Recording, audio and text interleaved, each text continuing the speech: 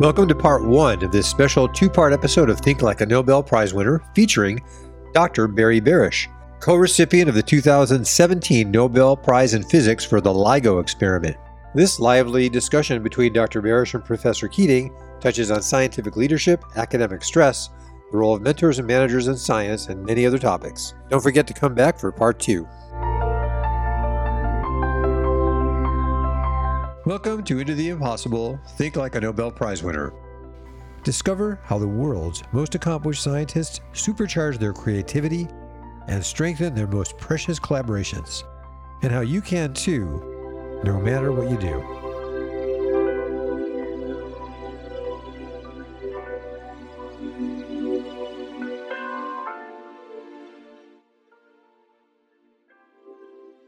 Well, we are here live in Los Angeles for a very special interview with, as you longtime listeners of the Into the Impossible podcast know, is one of my heroes, not only of experimental physics, not only of the pursuit of perfection as an educator, but a true mensch, somebody that I look up to because he has not only scientific knowledge, which is what science means, but he also has a lot of wisdom. And we figured I'm in LA today. Maybe we do a special live version, or not live version, but we record in person since we missed out on that pleasure last time. So how have you been since last year? Well, considering this silly situation we're in, I'm fine. I know. I got my first vaccination in Dodger Stadium. Oh, you did? Yeah. Oh, wow. 2 weeks ago or so. You have to wait 2 more weeks to get a second one. Right, yeah. But that was quite a scene. There's 10,000 people going through in cars. Well, you always were a good athlete growing up, so you made it to Dodger Stadium one way or another. Right. So I wanted to talk, last time we talked a lot about, kind of the process of science, how LIGO came about, SSC. I thought maybe we talk about maybe a little bit about the future and what interests you. If you had to take another tack in career, starting off right now, what aspects of astrophysics, astronomy, physics are appealing to you or interesting to you or just somewhat fascinating, even if it wouldn't be your career? I've been curious about that. Yeah. Okay. The future is always hard because you change your mind all the time. My background was particle physics, but then I kind of moved into... We just talked about this thing. I spent 10 years of my life looking for magnetic monopoles. I don't know if I told you that. Yeah. And then I have done LIGO. Sorry about the planes. Yeah, it's nothing okay. we can do about I'm that. a pilot. I'm used to airplane noise. And, I wonder for myself, I always think that I'm pretty forward-looking and I'm not restricted by whatever I've done. But I must say I missed the boat on what you do, CMB. I never really, even though it was going on at Caltech and Andy Lang was hired during my time, it never really caught me. And it was just something that I asked myself, why? I don't know why. But so when you think of whether you have any vision of where experimental physics should go, I missed it on that. It isn't that I didn't know the physics potential, because it's been around Caltech. So that's not the only thing I've missed. But that since it was happening around me, I always asked myself why. Personally, I don't think even though my background is in particle physics, I doubt that there's a big frontier there in the future. Even if we solve the problem of how to make accelerators have a higher gradient and they're cheaper, I think the problem is background. What I mean by that is in particle physics, there's a lot that happens when you collide particles together. And if you want to see something new, if you just look at the discovery of the Higgs boson, this is a long-winded answer because I don't have a real answer. It's your show. Okay, I don't have a real answer. So, but if you look at the discovery of the Higgs boson, you'll. Hi, sorry to interrupt you. Hi, I'm Simone. Hi, Simone. Nice to meet you. That's my daughter's middle name. Oh, really? Yeah. So Very nice to meet you. Barry forgot to bring the coffee. Water. He wants water. You want water? Okay. Yeah, that would be wonderful. Thank you so much. So if you look at the discovery of the Higgs boson, you'll notice it's a little teeny peak over a big background. And if you really look carefully, you'll notice that the zero's been suppressed. So Right. it's worse than it looks like. Yeah. And other than how much of a frontier it is after that, you'll notice how slowly progress is. And the reason is that there's so much physics background that whatever you see, even something like the Higgs boson, is a very tiny effect on top of a physics background. So you have to understand that background very well and then pile up huge statistics to see something. And that's, as you go higher in energy, that almost any effects you can think of, they don't stand out. So I think it's not easy to make progress just for a reason of what kind of data you get. Yeah. There's a lot of science in the data that you already know, and then you're trying to see something on top of that. And the topologies can be the same. The only difference is that a cluster of the particles in the final state add up to the mass of whatever the Higgs boson is. LIGO is different than that, in that we made our discovery 3-4 years after the Higgs, but we've progressed even since then a lot faster.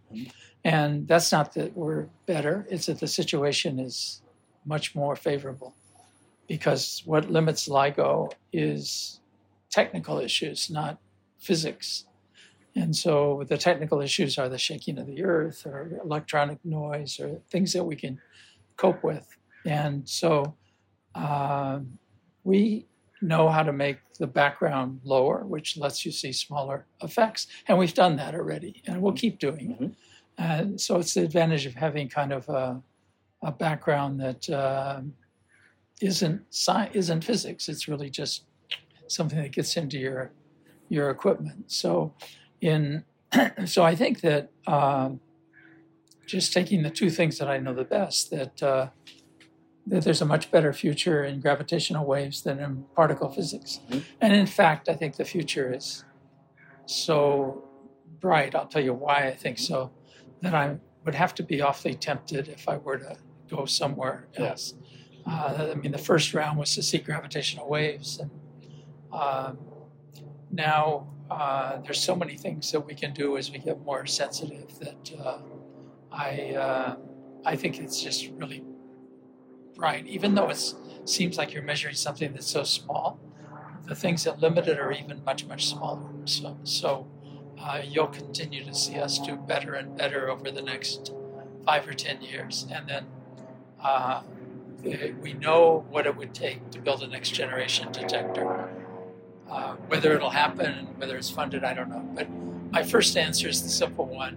This is too rich to go anywhere else. Right. Why leave it? Yeah. And we haven't really done anywhere near the testing of Einstein's equations that we're going to be able to do. We haven't good enough sky coverage to do the kind of multi-messenger astronomy that we can do. But I think primarily, and you'll relate to this, everything we've done so far is just simple astrophysics. Yeah, it's a discovery. It's stopping now would be like Galileo stopping after discovering the moons of Jupiter. Thank you. You warm enough? I am more than warm. We've got one gift, sir. Anything else you need? Or a heavy stroke? Thank you so Here much. you go. Oh, this is so delightful. Do you want some coffee? No, I think water's Okay. just fine. Thank you so much, Simone. Okay, have a good meeting. Thank So you. I think, what I meant was everything we're doing, of course, so we're doing things to keep going. But in particular, I think there's a rich future in gravitational waves in starting to do cosmology. I say I didn't understand what you do, but everything we do now is a very small z, redshift. And as we can increase the sensitivity, we get a lot more events, we get more sensitivity. But I think the primary real change will be to get to large z and be able to do cosmology with gravitational waves. And that's a very generalized statement, but I think that's what opens up other than being much, much more sensitive. Yeah, I'd love to talk about that. The other thing is that you brought up is in particle physics, because particle physicists are sort of victims of their own success in that they discovered so much so fast. It was really exponential. And I feel right now, It's our serenade. I know. Well, I'm a pilot. I've flown out of Santa Monica on many, many occasions, but we always see it from the other side. That, these residents, they're always complaining about our noise. It's like, I think it's a misdemeanor if you start your engine after 11 p.m. at Santa Monica Airport. And Santa Monica Airport is destined to be closed, but not this week. Yeah, exactly. Hopefully not too. It is an amazing, it has a historical background. Yeah, the pilots love it. It's a real pilot's airport. Important for the community. But anyway, getting back to the particle physics. So I hear a lot from my particle physics friends in experiment that the future is sort of equally bright if only we could build things like the Future Circular Collider or the International Linear Collider, or these $100 billion. And if I've learned one thing from you, and I'm not the best student, but like when somebody tells you that an experiment is going to cost X dollars, you have to at least double that if you ever want to operate the experiment. And you probably have to triple, quadruple, quintuple it if you're being realistic. So those numbers could be as high as $100 billion for the Future Circular Collider. And I always say, what is the point of doing that? Not that if you canceled it, as you know, very painfully so, when the collider was superconducting, it wasn't like, physics gets all this money because we canceled the SSC. No, it was almost the opposite. It was true, unfortunately. So canceling the Future Circular Collider, I'm not saying we should do that to fund CMB or future gravitational waves, but I'm just making the point that we don't do ourselves a favor if we undercost or underestimate. I agree with that. We do know pretty much about how to cost accelerators because we've done so much. So they're not likely to be they're undercosted because of what you leave out, not because you don't know what you're doing. What do you say to those people? But anyway, let me answer your question. I think that it depends which thing you're talking about.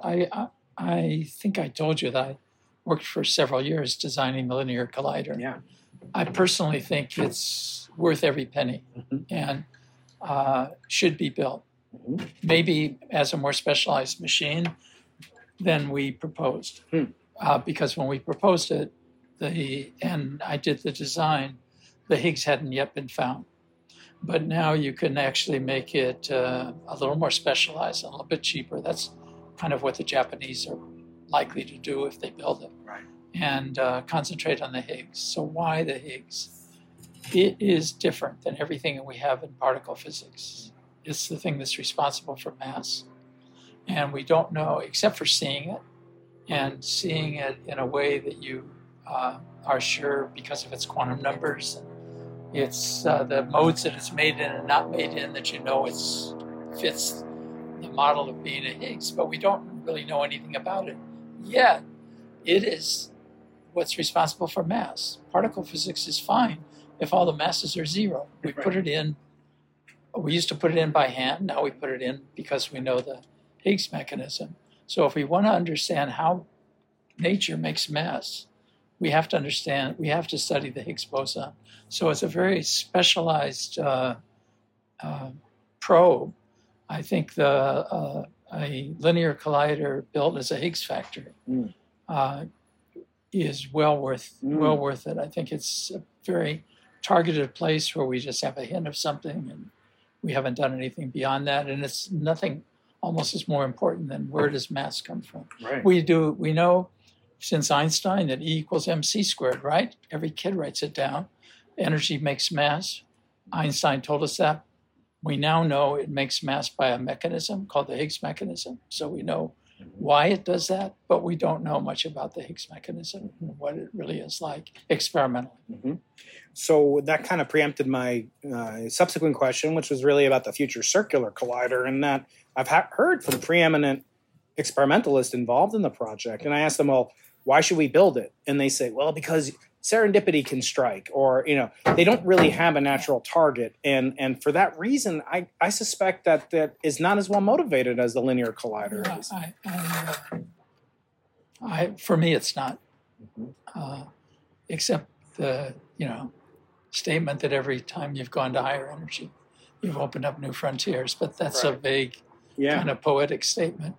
I like a better target than that. So I think the motivation right now, maybe something will be seen at the LHC that'll motivate it better.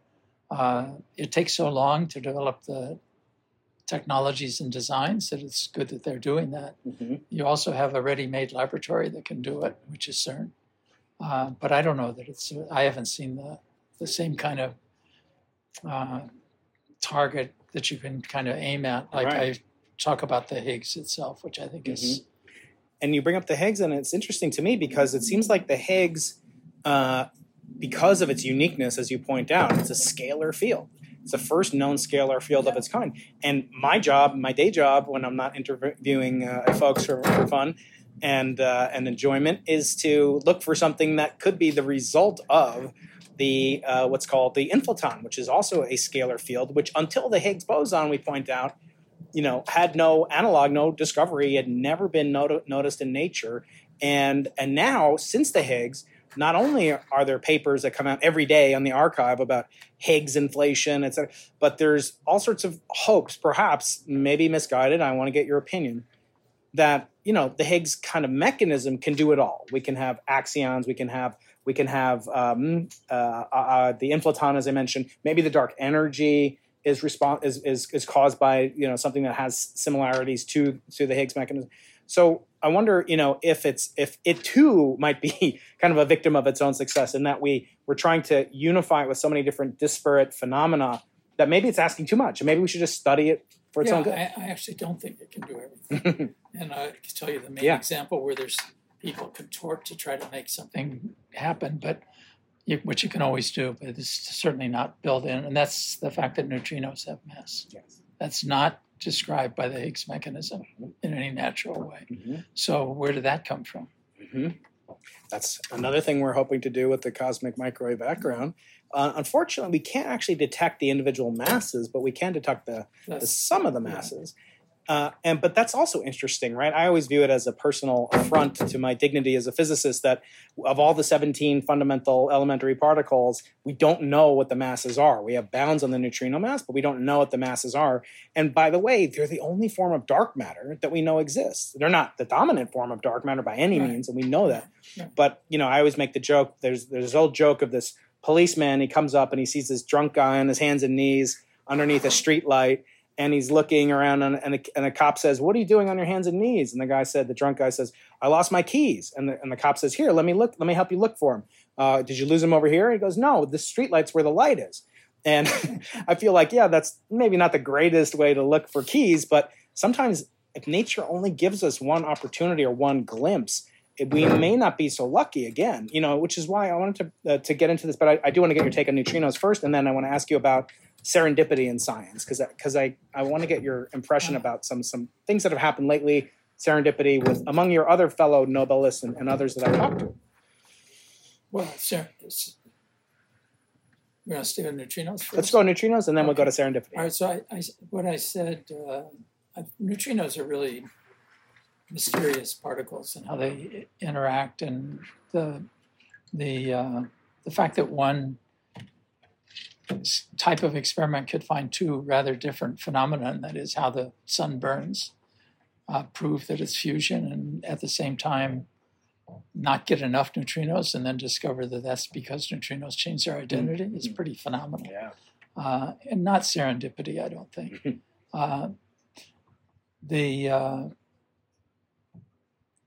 The fact that neutrinos can affect the cosmic microwave background, the fact that the masses that we have are not described by the Higgs mechanism, means to me that the neutrinos are still a real place where we have a lot to learn. Mm-hmm. And they're very, very mysterious. But they're hard to do because they don't interact. So, so we now talk about doing, or we're doing barely, multi-messenger astronomy, where we don't just do photons, but gravitational waves and neutrinos. But even though people have been detecting neutrinos a lot longer than gravitational waves, it's just too hard. Yeah. And if you try to see neutrinos from the early universe, they're too low in energy because they've thermalized. So they're fantastic particles, but it's hard to get at them. Serendipity. My friend Shelley Glashow loves such serendipity. He likes to give to give a whole lecture on it. Actually, it's been very important, obviously, in science, and probably the most important. I don't know what he said, but the discovery of penicillin which was done by serendipity, is probably one that we've all benefited from in terms of our lifespan. Lifespan change between 100 years ago and now is about 30 years. It's amazing. And some of it's due to hygiene, but the biggest single thing is antibiotics. And that experiment, that was discovered by an accident. But coupled with what I believe is the key to science. So I'll tell you my view, which is not Shelley's, who's a theorist. And that is that, what's the guy's name? Fitzgerald. What's his name? The guy that discovered penicillin? Yeah, Fitzgerald. Yeah, he went on vacation. Was going on vacation, as I recall. Right. And when he went on vacation, he came back, and on his plates were some mold. And then he noticed that his penicillin was eating away at the mold. Right. And I think if you were a book scientist that just did what's in the book, you would clean your plates and go on with what you're doing. I wouldn't do that. I'm notoriously messy, as my wife always tells me. And instead of doing that, he was curious what was causing that. And of course, following that up is what developed penicillin. So that's a serendipitous discovery, but wouldn't have been made without curiosity. So I'm going to go to the last page or next to last page in your book and ask you a question, because curiosity for me is what I think is the whole key to being a scientist. And it's the flaw in our educational system that we basically kill it. Curiosity killed the cat. And those of us that have survived that are the ones that kind of continue to do science. So you say at the end, it's the only thing I remember from your book, by the way. Not really, I'm joking. They say you only remember 1% of every book you've ever read. Nah, I'm just joking. Okay. But somewhere near the end, you'll remember this. You said that as you got something like more powerful instruments, your curiosity has grown and grown. I think it's maybe nearly the last paragraph of the book. That's true. I always key in on the word curiosity, so I remember that. Can you tell me what you meant by that? I think when I look at now benefiting from having kids and having been a kid, I always used to say, scientists are like children. We have curiosity, we have imagination, we don't play well with others, we are jealous, we like to have our toys. And when I see my kids discover something, I think Michelson said this. He said that, a scientist is someone who's like a kid who solves a puzzle. And when a kid solves a puzzle, they don't just put it away. They'll come back to it because you get a rush, which I now know is dopamine, this satisfaction kind of hormone that gets secreted. And it's addictive. And I recognize I have an addictive personality, and it's something I have to control. Thank God it's not involving anything illegal or what have you. But it's something that I want to encourage, but strike this balance between. Because every blessing can come with a curse. You can have sort of, a sense that science, for example, pursuing it is the, materialism. It is the only acceptable explanation, and you must live by this particular way. In my case, curiosity is almost as fundamental as fundamentally distinctive of what a Homo sapien is. So Homo sapien means someone who thinks and is conscious and knows he's conscious. And that's actually, the word sapien in Latin means wisdom. And it's always interesting because science means knowledge in Latin. It doesn't mean wisdom. And there's a huge difference. They say knowledge is knowing a tomato is a fruit. Wisdom is not putting it in a fruit salad. And for me, the curiosity of wanting to take things apart, understand what their, kind of building blocks were about, and then do it again. After I did the experiment as a kid, made some pesticide to kill off, hopefully not my neighbor's cat, but kill some bugs or whatever. And I saw, as I learned more about, I wasn't a good student as a high school student. I was actually held back in mathematics below the grade that would have allowed me to take calculus in high school. So they didn't think I was very good at math. And but because I got into astronomy and I wanted to measure the speed of light using the eclipses of Jupiter, which I didn't know that Galileo had done 400 years earlier, I was like, well, how can I prove this and measure parallax? And I realized that curiosity was a gateway drug in this addiction to learning calculus. And I actually had to teach myself trigonometry, pre-calculus, and then I did get into calculus and got the highest score in my class in the AP exam. I was very proud of that. But if I hadn't been curious, I would have found something else to occupy my time with. And so it sort of saved me in a way. And I'm equally curious now with the more kind of knowledge you have. They say my father was a mathematician, and they say that mathematicians do their best work by age 30. I don't know if that's true in mathematics or not. I suspect that it's not, but I know for certain that it's not true in physics, especially experimental physics. You know so much more at your age than I do, and that, hopefully I'll get to, some fraction of it someday. But you know more than you did a year ago, and your toolkit has magnified, and that allows you to investigate more and more things that you're curious about. So that's sort of what I meant. And then, but I've been thinking a lot about, again, I'm not comparing myself to Einstein or whatever, but I had a scene, the way that Einstein had Besso and Grossman. When I was at Caltech, those are really magical years for me because I had this opportunity to work with Andrew Lang, who is a great devotee of yours. He would always speak about you, magnificent human being, tragically no longer with us. But being in his lab with Jamie Bach and that group of young, hungry postdocs that had this huge amount of intellectual horsepower combined with Andrew's ability to facilitate, and we could magnify his curiosity as well. And that to me was the, that's the hallmark, I think, of a good scientist. I mean, that's my opinion. But not restricting it only to the laboratory and wanting to learn about, well, what are the reasons why I want to do certain things. That motivates me. And that, obviously was part of my book, motivation as well. Well, it's been, I think for me, it's always been the central reason I'm a scientist. Curiosity. It can be curiosity about, why neutrinos have mass or something profound or presumably profound, or just why this circuit isn't working. But curiosity is what's always attracted. It's what attracted me into what I do, and it's what drives me, kind of, and fun. Yeah. So there's two elements. I like to have fun in life, and what I do, if what I'm doing isn't fun, I wouldn't do it. But having fun, and that's one reason I worked well with Ray Weiss, because he enjoys being in the lab. I enjoy it, and it's fun. Yeah, so, he said on my podcast, he came on after you did, and I said, what's your advice to your former self? Which I asked you that question, and you mentioned never give up curiosity. And I've taken that, really to heart. And I remember telling you at the time, I had interviewed a very famous neuroscientist at Brown University who does work on addiction. And his work on addiction is geared towards the overcoming of cravings to eat this delicious cheese, while I'm on a diet. By doing so, by saying, am I really hungry? Let me investigate. What are these reasons? I struggle with weight my whole life. And, but am I really hungry? Maybe I am, but maybe I'm not. And maybe I'm filling this void, or I'm doing it socially because I don't want to embarrass, whatever, my lovely host, or I want to partake in something that's mindless.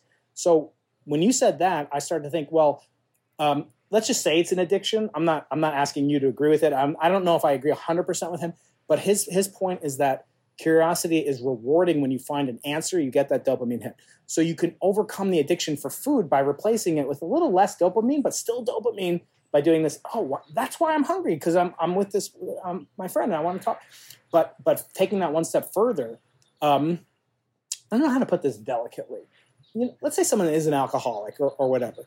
There's nothing that you need to drink every day. Like you need to eat every day or you'll die, right? But why are there so many different types of drinks? Like I'm not big into alcohol. It's not like a huge part of my life. But there's vodka, and tequila, and whatever, whiskey, and blah, blah. There are all these different types. But, if it's just to get a little bit of a buzz and feel good, you'd only need one. But the reason is because humans like variety. And I sensed in Ray, I'm not, the horrible segue from like alcoholism to Ray Weiss. I'm not, but I'll say he said that he switched fields almost like clockwork, and that he went from radar, he went to, obviously gravitational wave, he went CMB, and that gave him this little, I interpret as a kind of dopamine hit, that he was doing something novel and that he had variety, which the human mind craves. So, but he also knows how to have fun. Yes. doing science. He said, if it's not fun, you shouldn't do it. Yeah. And I have a very much similar kind of reward, having fun. Mm-hmm. So curiosity and fun are Yeah. the two elements for me personally. But is it for you?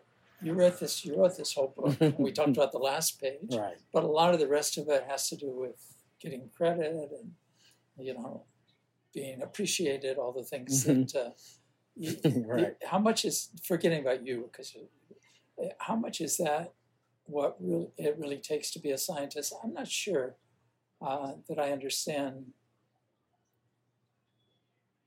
others or human nature well enough to know, okay, it's kind of idealistic to say I'm curious and I like to have fun and I do science, blah, blah, blah. Right. But how much do you also need, I don't know, appreciation, accolades, all that kind of stuff? Well, I definitely feel that for me it was very important. I think less so now. I mean, my joke now is, if you claim that I'm a hypocrite, but wasn't some of that, sorry, but wasn't some of that because you were expected to be successful by a successful father and so forth? A lot of it was that. And actually, Dmitry Basov was the chairman of my physics department and he's as you know, the son of Nikolai Basov, and the spitting image of Nikolai, by the way. He's a good friend of mine. He's a mentor to me. He does condensed matter physics. Dmitry does now. He's at Columbia, no longer at UCSD. When I was there, he would say things like, we hired you in part because we thought you were going to win a Nobel Prize. And, and kind of joke like, and we'll be pretty disappointed if you don't. Then when it came to get matching funds for other experiments, like sometimes an organization will say, we'll give you funding, but it's contingent on X% matching from your home institution or whatever. He then told me, like, I'm going to make the case for you to get these funds, predicated on the fact that you are still, and this was after BICEP 2, that you are one of our best chances at winning a Nobel Prize. I heard, to get tenure. So it happens in academia, and I always, that's kind of funny, but, it's like they say, the plural of anecdotes isn't data, but, having had a lot of those experiences and just even during the writing of my book, as I mentioned, Duncan Haldane came to UCSD and he brought either the Nobel Prize or replica of the Nobel Prize with him, which I want to see if you've got one lying around here. I'd love to see it.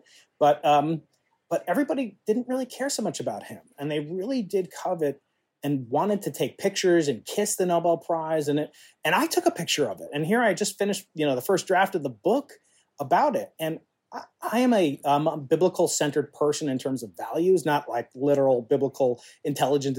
But, there's a very famous part of the Old Testament where the Jews just witnessed these famous 10 plagues that devastate Egypt. And then literally 3 days later, they're in the wilderness. These are former slaves. They're complaining to Moses, take us back to Egypt, because there we were fed pots of meat and garlic and if you read it, it's just like, I thought Jews were supposed to be smart. Like, we come off so badly. And then 40 days after that, they build a calf out of gold and they worship it after seeing God give them the 10 commandments. It's the second commandment.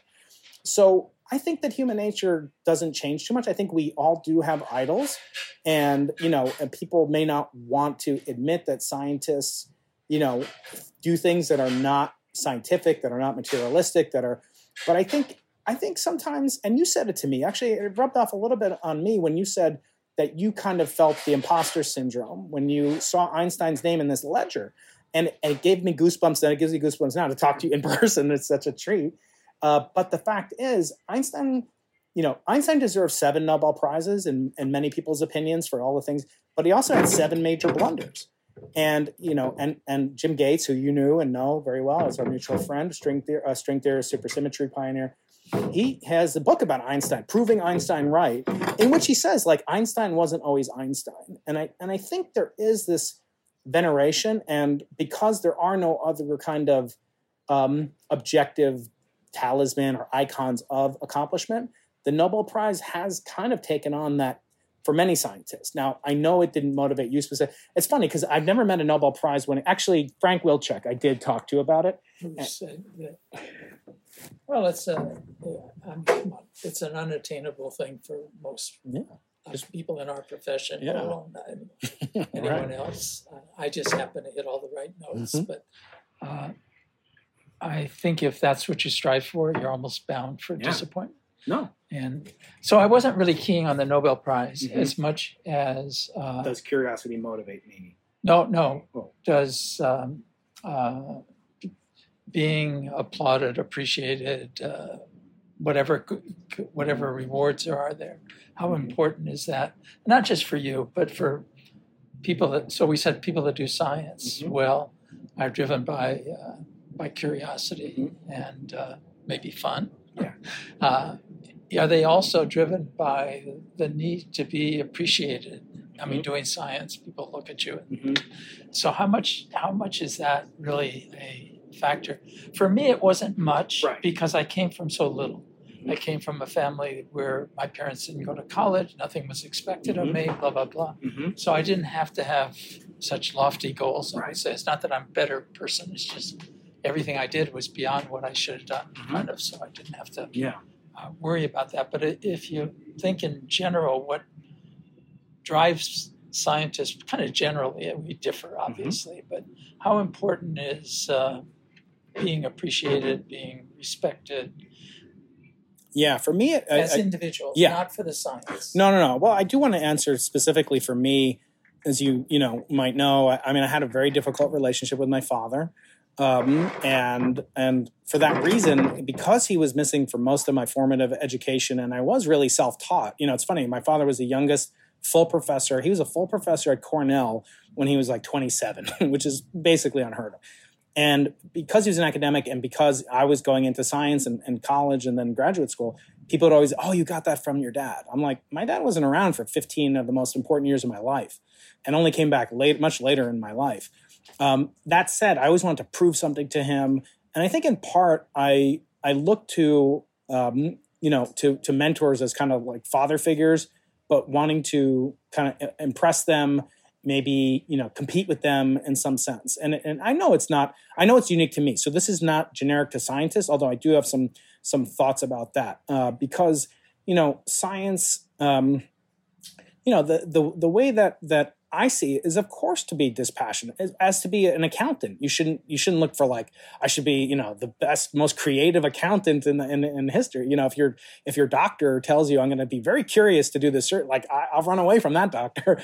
But on the same token, scientists are held in such high esteem now. I mean, you hear things like, the party of science, we trust science, and it's impossible to escape that there still are some paternalistic aspects of science. So there is this encoded within science. For all the people that I mentioned, like Andrew Lang, he was like a father figure to me at that formative age. He wasn't that much. And he used to say, like, I'm going to give you some fatherly advice, don't get married before you have tenure, things I didn't take into consideration, thankfully, because I would have gotten started even later than I did. But now I try to, I think I see things personally. I know you're talking generally about scientists. I feel that once you get to graduate school, you're no longer graded, but you're still kind of competing. It's almost as if you're mentioning you went to Dodger Stadium not too long. I got the San Diego Padres mask here that I went. So imagine baseball. It's almost impossible. It's almost as hard to win, to get to the major leagues and play for the Dodgers or the Padres as it is to win a Nobel Prize. It's extremely few. In fact, there are more people in the Major League Baseball than are doing physics like you and I do at an R1 university, right? So, but to be a postdoc, I can't hire enough postdocs. They're, you guys sweep them up, or like probably the same for you guys, right? It's very hard to hire postdocs. It would be as if the AAA league of baseball is easy to get into. Anybody can get in. I can get in with my GIMP arm, but then it's impossible to get to the major leagues. So we have this kind of set of hurdles, which in academia, they stop because you don't get grades in graduate school really anymore. But I think there is this notion of hierarchy. Look, we have the H-index. We are judged on promotions based on a series of different metrics. The most prominent amongst them is their citation count, H-index, impact factor of journal. So we're quantitative by nature as scientists. And yet there's nothing really objective to mark scientific excellence. Like, how do I know that Shelley Glashow is, in the same category class as, let's say Freeman Dyson or something, who didn't win a Nobel Prize. Like, I met them both, like they're both incredible human beings and incredible intellect, So I think it's just natural because human beings love hacks. We love shortcuts. We want to say this person, and that's part of the reason we have prejudices and biases in society, I think, because we want a shortcut to say, oh, Jews aren't as good as non-Jews or whatever. And so those are pernicious ones, obviously. I think it can carry through into science. I mean, promotions, name chairs, and academia is replete with these kinds of distinctions. Yes. And it goes back, 1,000 years. And do you think it's important that it be that way? I mean, are we victims of that system, or do we create that? Yeah. I mean, yeah. Which way does it go? Is that something that we need, is to have a hierarchy that we create? Yeah, I guess let's examine the alternative. So if you didn't count, or you had differential weightings for different things that are not scientific, then would science be better off for it? I think, it's hard to run the counterfactual experiment. And so I think what I worry about more is that because when we had a big discovery, one of the first things that happens is this flywheel starts to ramp up, where you want to notify your chair, and then your chair tells your dean, and your dean tells the press office tells the local newspaper, and there's really ramps up out of control. And that's, I wanted to get into talking about colleagues of ours in astronomy, in physics, who have had these huge announcements, made the flywheel kind of go around really successfully. And then, later on things get called into question or whatever. And I'm wondering if at the core of it is because science is, at some sense, beholden to the government. One of my colleagues who's a particle physicist, I don't know if you ever knew Hans Parr. He was Leon Letterman. So yeah. So Hans and I he was like a mentor to me too. He passed away 2 years ago, unfortunately. But I didn't know that. Yeah, he had throat cancer.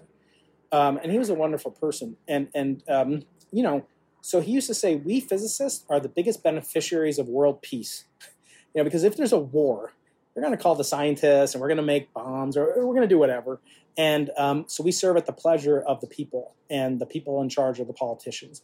Sometimes I wonder if we take that too far. In other words, because we have tenure, but we don't have stipend. Like, I don't get the Duke of Tuscany giving me a stipend to do research. So we have to apply for large grants, billions of dollars. It might take years and years. So there is an incentive, as Feynman used to say, to kind of exaggerate. And he warned in his famous speech at Caltech in 1964, the famous "You're the easiest person to fool." He said you should never,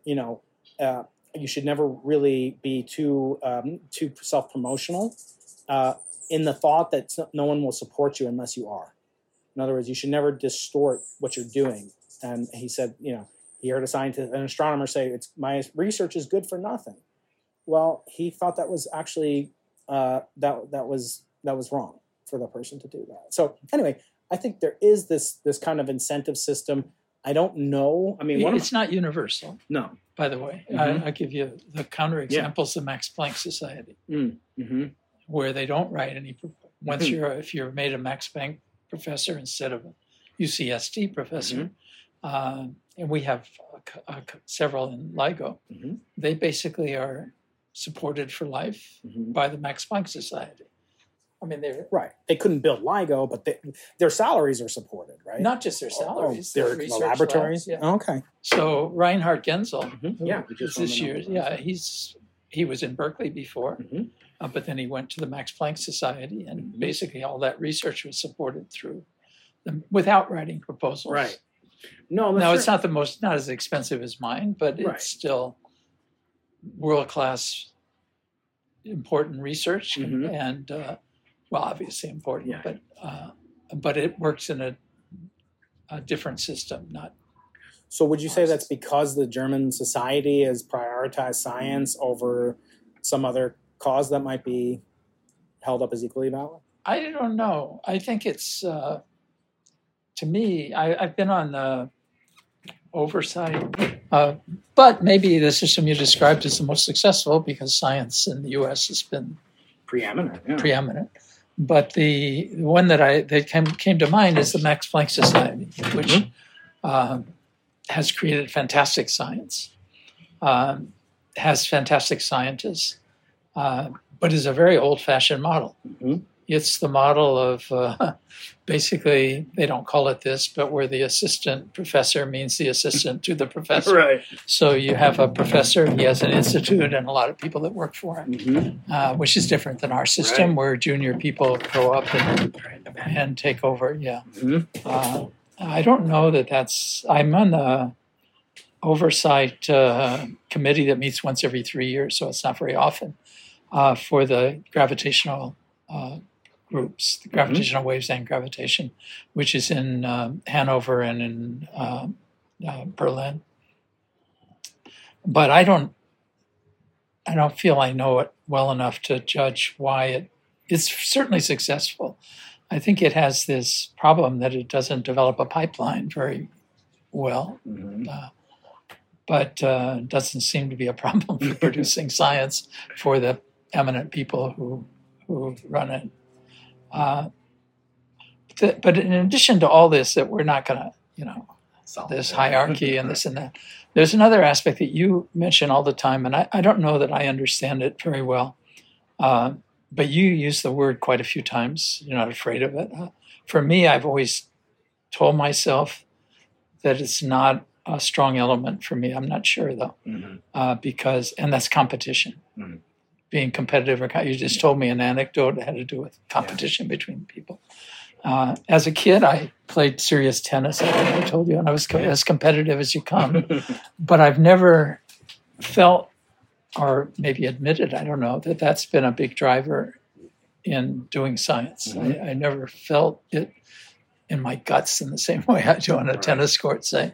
But you seem to have experienced it a lot and feel it's a big part of where the whole system's coming from. Yeah. And maybe I'm oblivious to it a little bit or denying, I don't know. So where does competition come in to be doing successful science, not just individually? Where is that? I see it a lot in groups. We perceived it directly, firsthand with Planck versus Bicep 2, in terms of groups of scientists. We always have to be cognizant. Obviously, science is done by scientists, and scientists are human beings, and human beings have all the peccadillos of mortal, men and women. And so I've seen it in my career. I've seen it in groups that I've been involved in. I've seen it individually. I'm seeing it right now in the public sphere, where very eminent colleagues of mine, thinking of professor at MIT, Sarah Seeger, who is a guest on my podcast, a very eminent astrophysicist and educator, also wrote a wonderful book, and Avi Loeb at Harvard, a crosstown rival of them. These are two people who have had very, let's say, sensational, but in a good way. I don't mean they're like, tabloids like you have here in Los Angeles, but they've made, really extravagant claims about, in both cases, some form of life, whether it be life in our own solar system, in the atmospheric clouds of Venus, as evidenced by the presence of detected a molecule called phosphine, which is like ammonia, but with phosphorus instead of nitrogen. And in Avi Loeb's case, with a extremely high degree of confidence that he claims that this object that passed by the Earth, I'm aware. Oumuamua, right? Yeah. So now I'm talking to both of them, and they both don't know that I'm talking to both of them, and they're both identically telling me the same things about how disappointed they are, not only in competing teams using different telescopes, different apparatus, or whatever, that are basically taking the opposite point of view in some sense.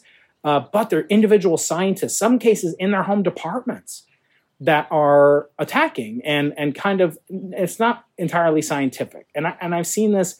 I won't mention his name, but it was a guest on my show, very prominent individual who came on my show, very good friends with him, and criticizing one of these two. I'll just say one of these two, so I don't have to reveal who it is, and in public. And it's I would find it unseemly if it was like political.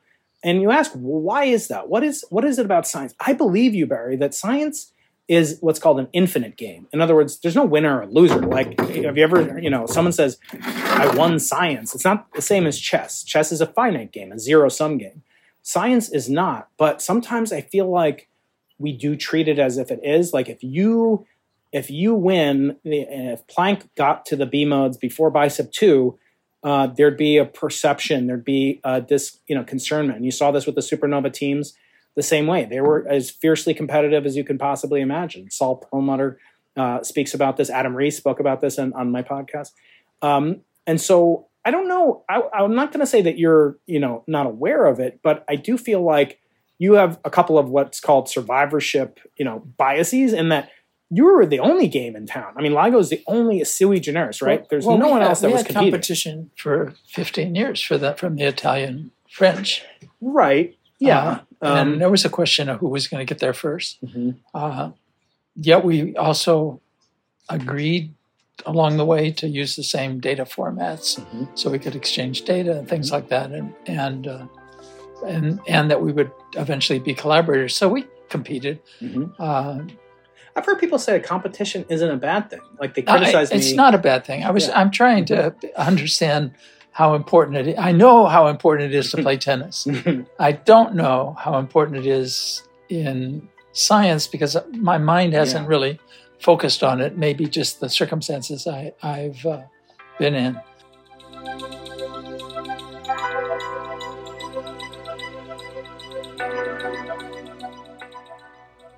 Thanks for listening to part 1 of this special 2-part episode of Think Like a Nobel Prize Winner with Barry Barish and Brian Keating. If you enjoyed this episode, please subscribe.